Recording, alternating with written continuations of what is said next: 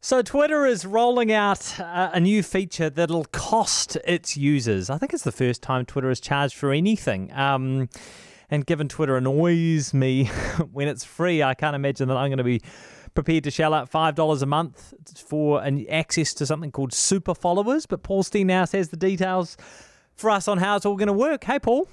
Good morning. Yeah, Jack, you could actually be the one making some money out of this. Oh, okay. Because, maybe I am interested then. Okay. Maybe you are interested. Let's imagine. Yeah. Let's go to an imaginary world where Jack Tame likes Twitter, and people really think that you have got some really interesting things to say. So much so, Jack, that they may be willing to become a super follower of yours and pay you some money. Now, that could be $4.99. An imaginary world. This could be $4.99. Yeah, right. Okay. $6.99, $9.99. Imagine it, Jack. Every follower who wants to get all of your amazing insights and wisdoms paying you a sweet $9.99 a month. They get a supporter badge. They can add that to their profile. They get some exclusive content from you. They get subscriber-only newsletters, maybe some special deals when you start selling your merch, and they get access to the wonderful Jack Tame community. All for that price point that you decide to set it whatever you like to set it at. It just doesn't. I don't see the attraction.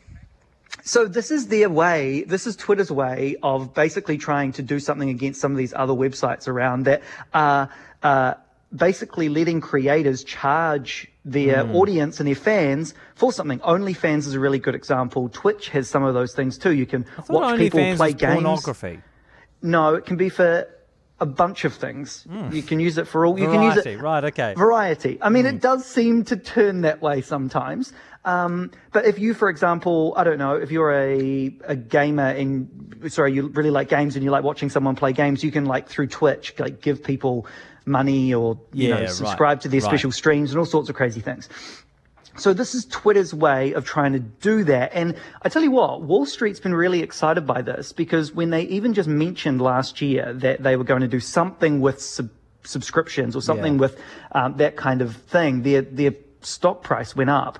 And so I think a lot of people are really seeing this as Twitter's next evolution. There hasn't been a lot of real development with Twitter. But this could be it. They're also talking about ways to potentially create other kind of pro features. So there'd be a basic Twitter, and then there's a product that they purchased a while ago called TweetDeck, which is kind of like advanced Twitter. You can filter and search and follow things and all sorts of things like that. And there's talk of, maybe that will go pro too. So all of these companies are just trying to find ways to increase their revenue, right? Because selling ads is difficult and costly, and subscription is all the rage because who doesn't, as a company, like getting a fee every month from your folks? And Jack, if you're a content creator that really wants to go it alone, and it's another revenue stream for you too. Okay, great. All right. Well, yeah, I don't know. I'm going to bother with if I'm going to bother with it, either supporting people or setting it up myself. But interesting nonetheless. Zoom meetings are getting captioning. Yeah, so Enterprise Zoom has had this for a little while. In fact, actually, Google's Hangouts has had this too. It's a really cool feature, and now it's coming on Zoom to all of the free accounts as well. So you basically click a button like you would on TV. You effectively get live subtitles across the meeting. It's great for folks who are hard of hearing. It's also great, I don't know if I should admit this, but it's also quite great if you multitask, Jack. Yeah. Because sometimes when you're in a meeting and you're not necessarily paying attention, and then someone asks you a question and then you didn't quite listen to what the question was, because there's a slight little delay in the processing of the captions, the question's displayed on the screen for you.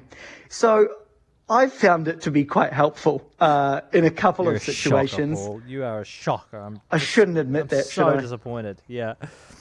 I mean, no, that makes sense. Although I know that with the captioning, there are sometimes a few issues, aren't there? I mean, Hillary Barry had one the other day. Seems to happen from time to time, but that can be a bit of fun. Yeah. The AI isn't perfect, but it's certainly helpful. I mean, look, it's an idea for accessibility, right? It's like, how can you let people be more involved? And, okay, it's not going to be perfect, but at least they will feel more involved than what they were if there were no captions at all. Yeah. Hey, Lyft, which is kind of like Uber, has reinvented the process for calling a taxi. Yeah, because what's old is new again. Yeah. So Lyft over here is one of the big competitors to Uber, and I guess what they've looked at the Florida market. Now, if you know anything about Florida, you know that it is the retirement capital of America. A lot of retirees, and retirees of this generation often don't have a smartphone. Yeah. So Lyft wants to get in on that. So now they have a 1-800 number. You can call it, you can talk to a person, and they will book you a ride for you. It does sound very familiar, doesn't it? Like when you used to call like Yeah. Co-op and Blue Star. Yeah. So what they will do though is, unlike those times when you used to be at a party on a Friday or Saturday night, Jack, and you'd wait and you'd wait and you'd wait, wondering where the taxi is and not knowing how much it's going to cost you, they will do the same things that Lyft and Uber do. They will quote you the price up front. They'll also send you text messages with the details of the car and its current status. Right. But it's all a way of trying to engage a slightly less technically literate audience and customer base. Back to the future a little bit, but that's not necessarily a bad thing. Hey, before we let you go, how are you feeling? I know it's a couple of weeks now since you contracted COVID-19. Had Are you COVID. improving? Yeah. I'm feeling great. It was a rough little time and felt, kind of fatigued and all that stuff. But no, feeling back to normal, I must admit.